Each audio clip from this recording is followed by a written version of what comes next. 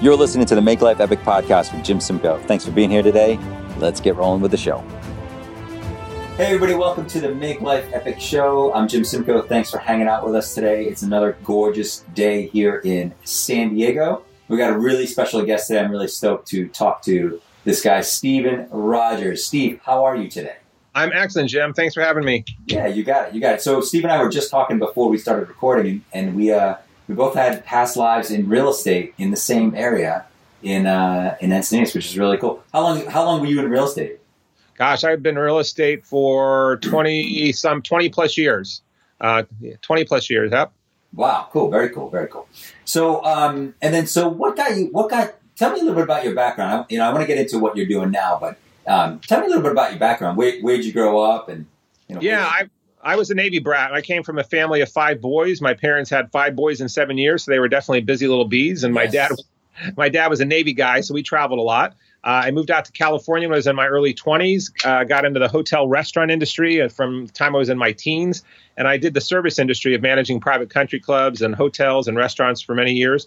And then when I was in my late 20s, I phased into real estate, became a real estate salesman for a company called Grubb & Ellis when they had residential back in that time. Grubb & Ellis is big in commercial, of course. Right. But I folded over from that into Prudential California Realty, which was just getting started in the early 90s in San Diego.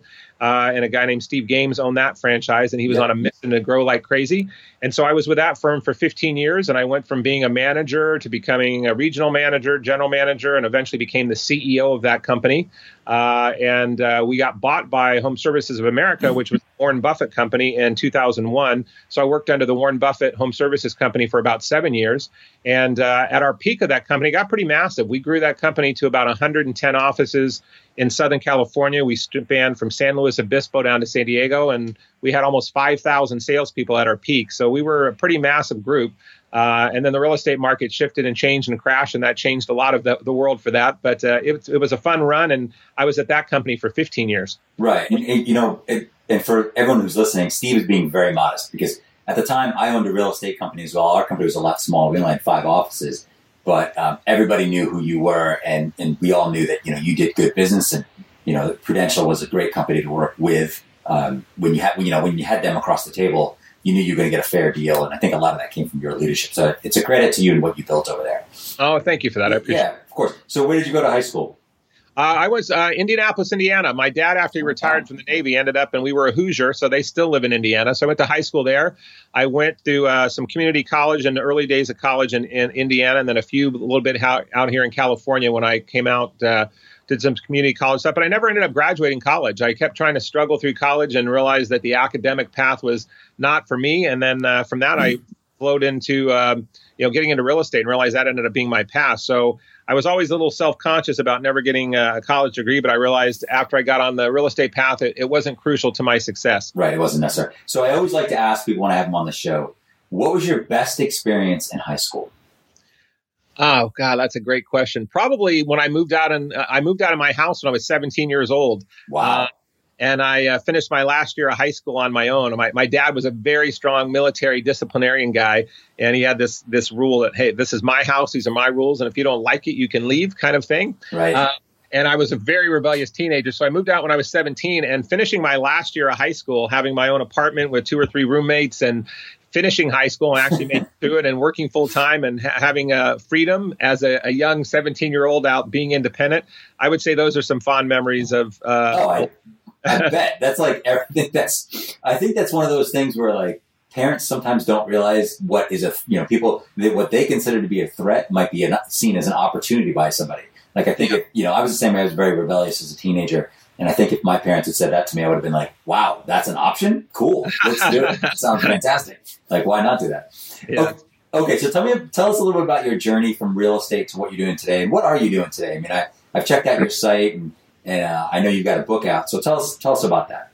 Yeah. So about a year and a half ago, I decided to, I was running my own real estate company after I left Prudential in 2008 and started my own company in 2009, which is one of the most depressed real estate markets I'd worked in 20 years. Right. But I realized I had actually, I got pushed out of Prudential after 15 years being there. A couple years being the CEO, one of our big course of actions in 2006 7, 8, was to downsize like crazy. So I ended up closing down almost half the company with my team, my executive team. We closed about almost 40 offices. We laid off hundreds of people. We cut millions of dollars out of the operating budget. And about a week before Christmas in 2008, the powers that be above came down and said, okay, now you're going to be out of here, and we're putting the guy in under you that makes half the money you make. And so I was part of the corporate cuts that I'd been a part of being part of cutting myself, which is how the big corporate world works sometimes. So I figured, hey, they're not firing a CEO. They've actually just created and birthed an entrepreneur. So I went out and started my own real estate company and ran that for about 5 years. We got up to about 8 offices and around 400 or 500 real estate agents. And then I decided that the real estate space was being too restrictive for what I was trying to accomplish in my life. And I'd been having a yearning to go out and do some speaking and writing and consulting and getting more into a serial entrepreneur opportunity besides just being in traditional residential real estate. The real estate business has become so changed and transitioned with the internet and the way the world works. And I felt like it was part of a dinosaur industry. So I started a company called Alchemy Advisors. And Alchemy Advisors is in the business of helping people transition, transform, and evolve to their highest good in life and business. And I work with large companies and small entrepreneurs, a mix of both, that are trying to increase profits, increase productivity, but are also trying to increase higher purpose in their life and in their business. So I only work with people that are really kind of awake in what they can do in life and that they're trying to make some impact, either socially or community or in a spiritual way. And so I'm working with people trying to find the right path for them to monetize their businesses, but also to monetize their time and their energy and their focus on creating the lives that they really want. So I've been working on that. And the book that I just wrote, which actually launches this Thursday. So it'll be on Amazon this Thursday, finally. Oh, cool. Very cool. But the book's called Lead to Gold, An Entrepreneurial's Guide Through Transition and Transformation. And it talks about my journey of all of my trials and tribulations and how do you turn lead into gold, taking something that's of value, which is lead, turning it into gold, which is perceived more value, which is what the alchemists used to talk about in the old ancient days, where the alchemists had these formulas and powers and the elixirs of life to turn lead into gold. So I play up on that theme in the book, and I give some how-tos of, kind of the old thing of turning lemons into lemonade. And we've also, we've all been hit with bricks upside the head. We've all had forced transition in our life, and some of us have chosen to have, chosen transition. So it's a big book about the power of transition and transformation. Cool. Yeah, and that's cool because it sounds like you've gone through that, and so you have a lot of experience with that. So tell me, when you started this, what is your why? Like, why do you do it? What inspires you about it? Because I'm assuming you went being at Prudential when you were. And at Home Services and doing your own company, you probably did extremely well, and you probably don't need to necessarily do something like this. So you're clearly not doing it for the money, because if you were going to do it for the money, you could just stay in real estate and probably just kill it in real estate again. Right. Why do you do it? Well, I feel like I'm really tuned in to listening to my gut and to my higher power. I'm a pretty spiritual guy, so I do a lot of meditation and I do a lot of connecting to, source and the universe and that kind of stuff. And I just feel like I've had this calling and this prompting that's been tapping me on the shoulder for a while, saying that that I was supposed to do something in a bigger, different way to inspire others and to inspire myself and to set an example. So why I'm doing it is because I believe I'm being called to do it in some fashion. I also had a prompting to do it. My wife, about a year and a half ago, when all this came about, had a really unexpected health crisis. She went in for a very minor surgery. Everything went fine and dandy. She was home for a week or two and had an after complication where she had a eruption internally from when they'd done a few stitches where she'd had a little surgery done. And we had to rush her to the hospital, and she was almost bled to death internally. Oh my God. She was in a coma for about 3 weeks. She was in the hospital for about a month, and she was literally on her deathbed the first few days. So it really gave me a real wake-up call to say, okay, what's really important in life? What do I really want to be doing? And do I really want to be helping people buy and sell houses for the next 10 or 15 years of my career? And the answer was no. And the answer was, well, what do you really want to do? And the answer was help inspire people to be their best selves. And so the message I kept getting was, well, how do you do that? And so I have a lot of mentors and friends that are in the business of writing and speaking and workshops and helping inspire entrepreneurs and others. And so the prompting of those combinations of things, of realizing I'd done all that I could do on a 20, 25-year path in real estate, that I was feeling unfulfilled in my final journey there. And I felt like I was kind of hitting some glass ceilings. And I realized that it was time to make a change. I wanted to really reinvent myself. So that my wife's illness, unexpected health crisis, prompted me, and her and I have a discussion of saying, what do we want to do with the rest of our lives?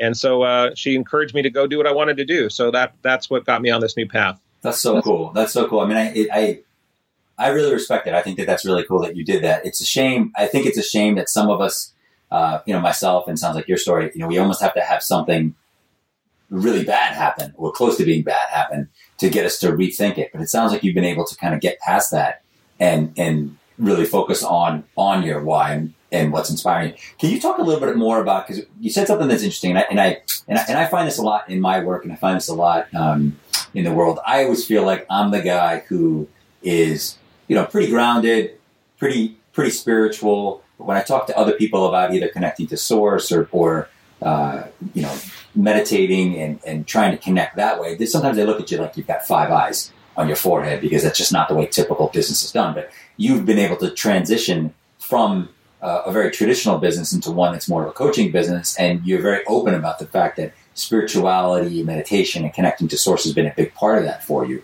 Yes. What about it is that? Can you talk a little bit about your meditation practice, or how you connect, and then also how that serves you in your everyday business?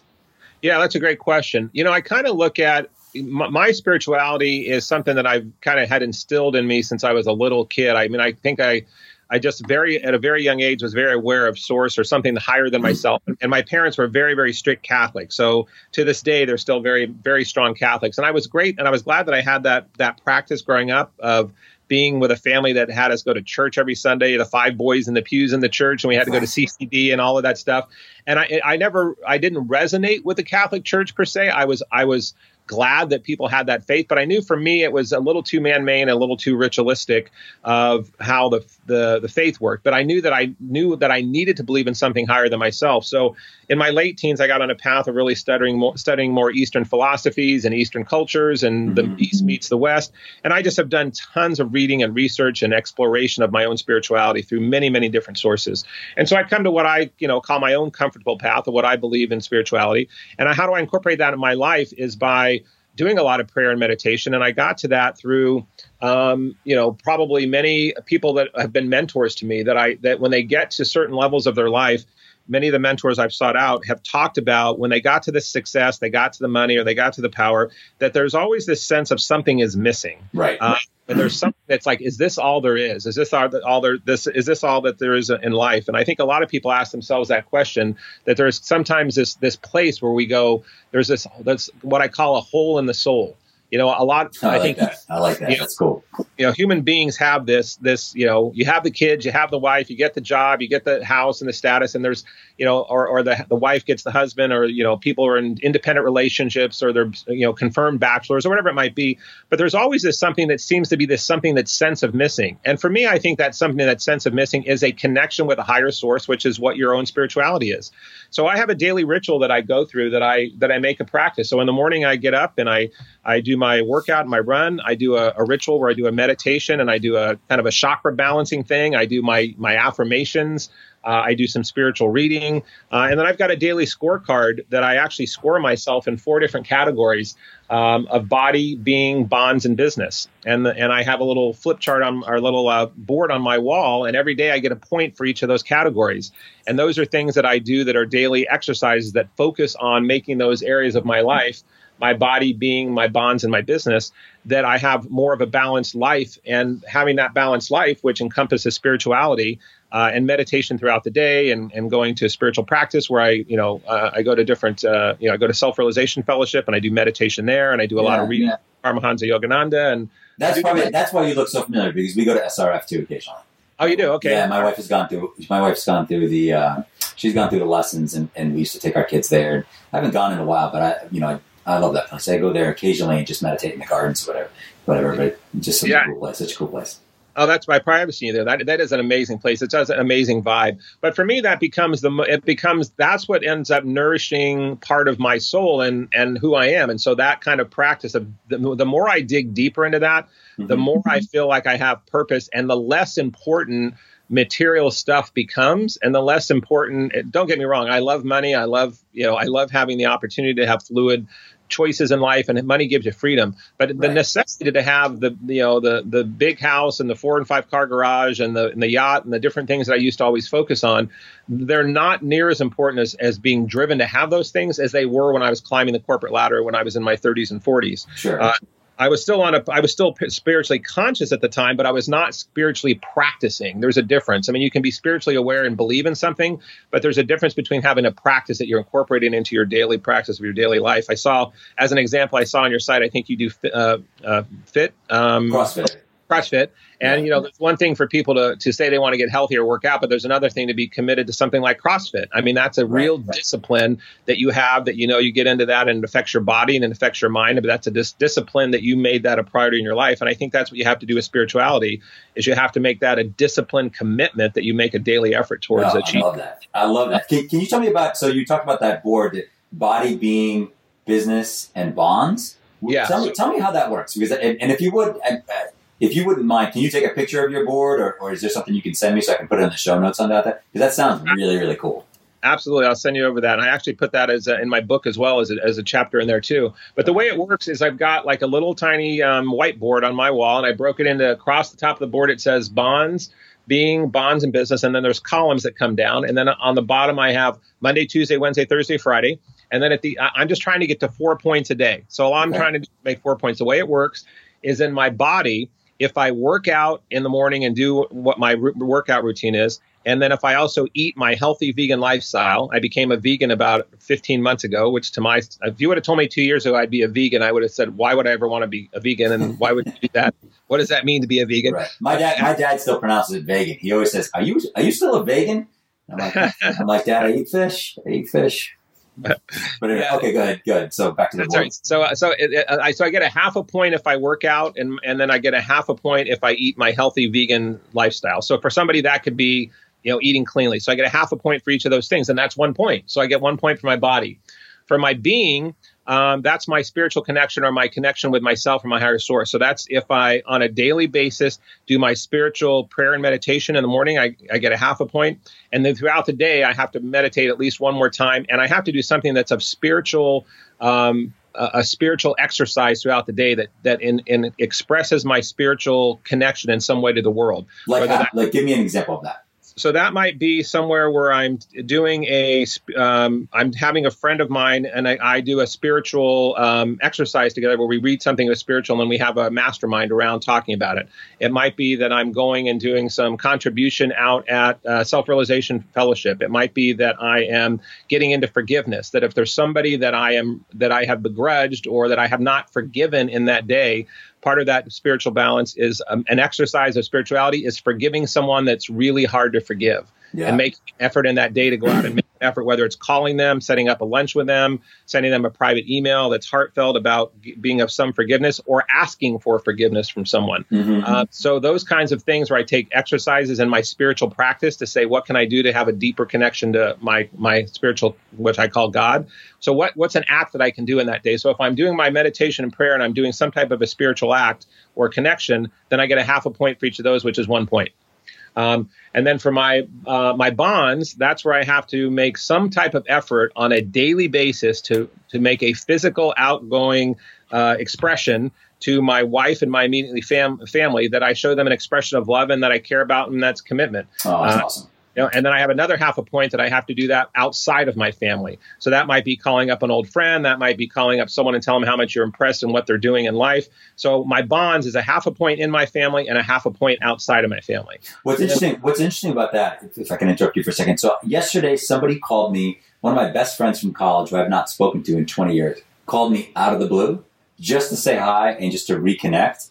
And I got to say, it really made my week. It's going to make my week because it's somebody I was really, really close to, and it didn't really take a ton of effort for him to do that, to pick up the phone and call me, and we had, probably talked for 15, 20 minutes. So I see what you mean by, making those bonds outside, but my relationship with him is now forever strengthened just because of that simple phone call. It's amazing. It's amazing how much making a proactive connection to people, how much it really means to them. So I think correct. Absolutely correct. That's a great example. Now, exactly, I would have gotten a high five, half a point for that one, because that's exactly what it is to be. Yeah. And then the last, and so that's great, because then the bonds and the being are pretty closely related, Right. Because when you're making an effort out to make someone feel valued or appreciated or loved or cared about, that is also an expression as well as doing an exercise of your being as well. So being and bonds are fairly well intertwined, Right. but I had them broken down separately the way that I did.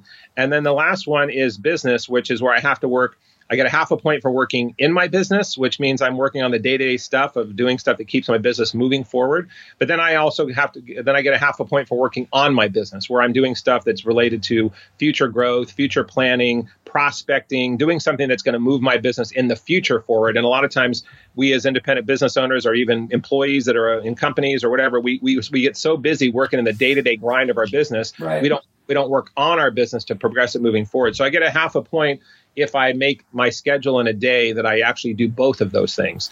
And then so I'm just trying to get to 4 points at the end of the day. So I get 1 point for each category, bonds, being, body, and business. And at the end of the week, I do this for 7 days. I'm trying to get to a perfect score of 28, which I don't always hit. Every once in a while I'll hit a 28, but I'm usually like hitting maybe a 25 or a 24 and a half or 26, because some days I'm getting a half a point. Every once in a while I might get a 0 on one of them. Right. So that's kind of how I stay on track with making this commitment to making a changed life, and it works really well for me. And then do you record all your weekly scores somewhere else?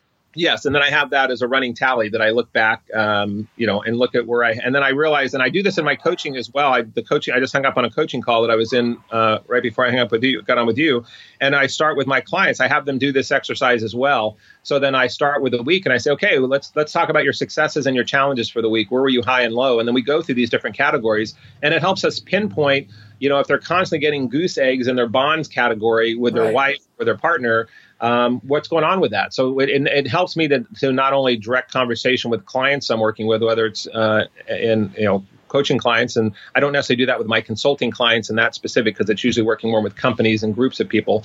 But for me personally and for coaching, it works really well. And then keeping the scores of it helps you realize where we say that things are important in our life. We say family's most important. We say God's most important. We say our health is most important.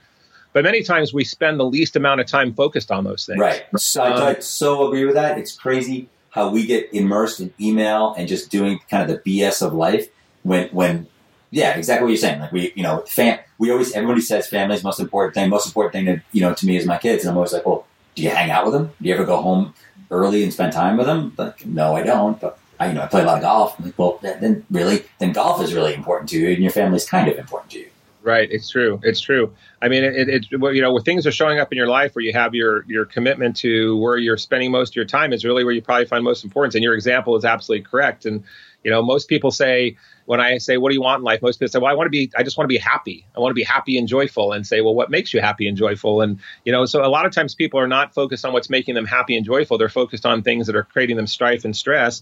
And they're not focused on family and higher power when they say that's important to them.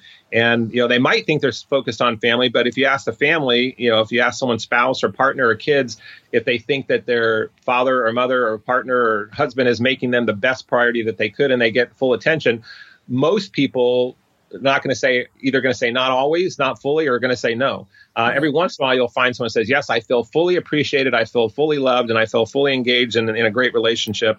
That's less common than not. I mean, that's less common. And so my goal is to make sure that in my own life, I'm making that much more of a priority, and I'm walking my talk.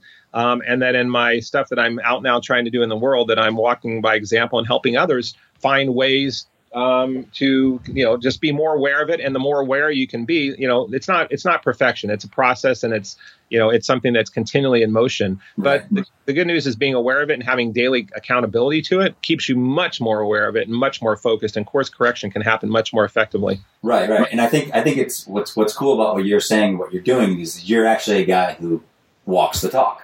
Because if you're coaching people, talking to them about, hey, it's good to have a spiritual practice and be conscious. I mean, you're doing it, and you're literally keeping a score of what you're doing and making yourself accountable. It's very similar to do you remember what Ben Franklin used to do in his notebook, and he used to rank every day and whether he did certain things. Very similar to your boards thing. I read it in the artofmanliness.com has a great article about Ben Franklin and how he recorded it almost every day of his life. Like, and he would track it on a weekly basis. Really cool stuff. Yeah. It's very, very cool stuff. Well, anything you can track and measure, you can improve upon. And, science has proved that. And so is mathematicians. So it works. So switching topics here. So tell me, you're a pretty evolved guy. Who are your heroes? Like who inspires you, and who would you, if you had to name 2 or 3 heroes, who would they be? That's a great question. I think a lot of people probably would point to their parents. I mean, my dad and my mom, although they had very different pasts and different beliefs than I had, they inspire me just from the commitment they've had to a 50-plus marriage and, raising 5 boys and the trials and tribulations they've had in life and staying focused on their own faith. So they inspire me. Some of my immediate mentors that I have, I have people that inspire me that are in bigger places of life, like Paramahansa Yogananda, someone who is an inspiration, who's a spiritual leader, who came here from India and didn't know a single soul and created a movement. Mm-hmm. But as far as daily people that I can actually connect with, that I know that are in my business or in my career paths that I'm in or that inspire me, some of the people that actually are in my book that were kind enough to do some endorsements from people like Brian Tracy, a friend and associate of mine, John Asroff, who was a guy involved in The Secret and is doing some really great work out there. Mm-hmm. Another guy named Mark Thompson, who is a friend of mine and a mentor up in Northern California, is a really great speaker and author and entrepreneur, and does a lot of great work in the world of helping change environment and communities and doing good work. And then other people that, when you think about people that change the world, I'm really into looking at people that are change oriented, people that are willing to take risk, and people that are willing to inspire others to do the same. So I probably have hundreds of them that I can think of that I read or follow along the way, but those are a few that come to mind. Cool. What along those topics, what books have you read that have made the biggest impact on your life? Obviously, Autobiography of a Yogi, but what else? I would say some of the early days stuff, reading Think and Grow Rich by Napoleon Hill, which is a staple for anybody who's been in the self-help movement. Sure. There was a book called Johnny Got His Gun, which was something I read in my teens, which was just a really fascinating book. I'm drawing a blank on the author right now, but about a war vet who was wounded and lost his limbs, lost his sight, lost his hearing. He was trapped in his own body. And it was the power of him breaking through and trying to communicate with a nurse who was nursing him back through in the hospital, and the power of spirit and realizing he was still alive within his own body, even though none of it worked. Right. So it was just this really intense thing from his perspective of being locked in his body and realizing what his connection was and what his true essence was, even though he had none of his senses and he had no way to communicate. That was a really powerful book. Another book that I love is called The Alchemist by Paulo Coelho. Yeah, it's a great book. Love it. And that was part of the reason I picked the name for my company, Alchemy Advisors, because I really, really loved that book. There's another book that I read now that I became an author called The Art of War, or The War of Art, one of the two. It's by Stephen Pressfield. And it just talks about the power of resistance and how in life, the bigger you're trying to create a dream or you're trying to get something accomplished in your life, just like gravity exists, resistance exists in all of our lives. And it's a very real thing. And if you can find ways to break through resistance and get on the other side of that, which is a lot of times breaking through fear, there's great empowerment on the other side of that force.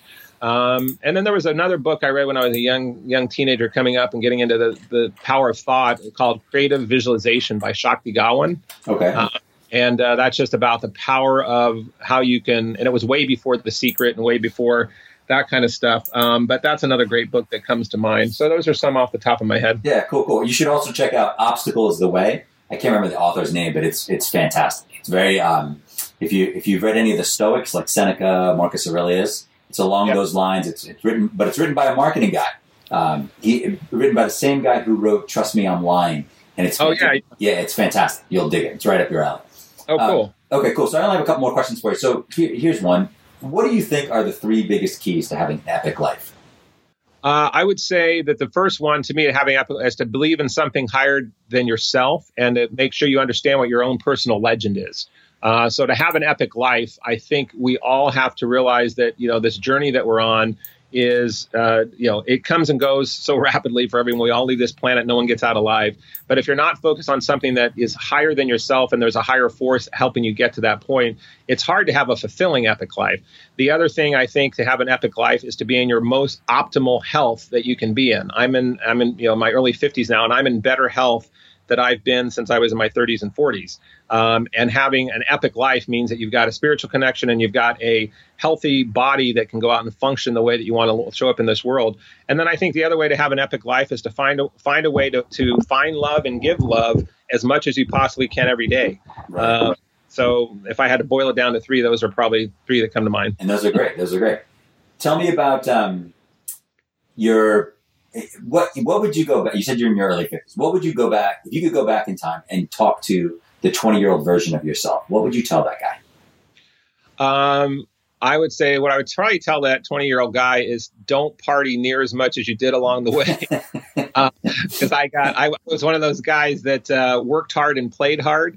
And I always took that as a great motto. I drank a lot. I smoked. I really kind of abused my body. And unfortunately, those things caught up with me and it got the better of me. And it could have been the death of me. And luckily it didn't. I haven't had a drink in 13 years. So I would have told my early self, stay focused on some of the stuff I'm working on right now, my body, my beings, my bonds, and my business, and stay away from things that are going to harm your body and your psyche and your soul. And that there's the only stuff that we're trying to find out there, whether it's money or drugs or sex or rock and roll, or whatever, to fill the hole in the soul. I would have told my 20-year person to get deeper into all the stuff we've talked about in the last half hour sooner than later. That's awesome.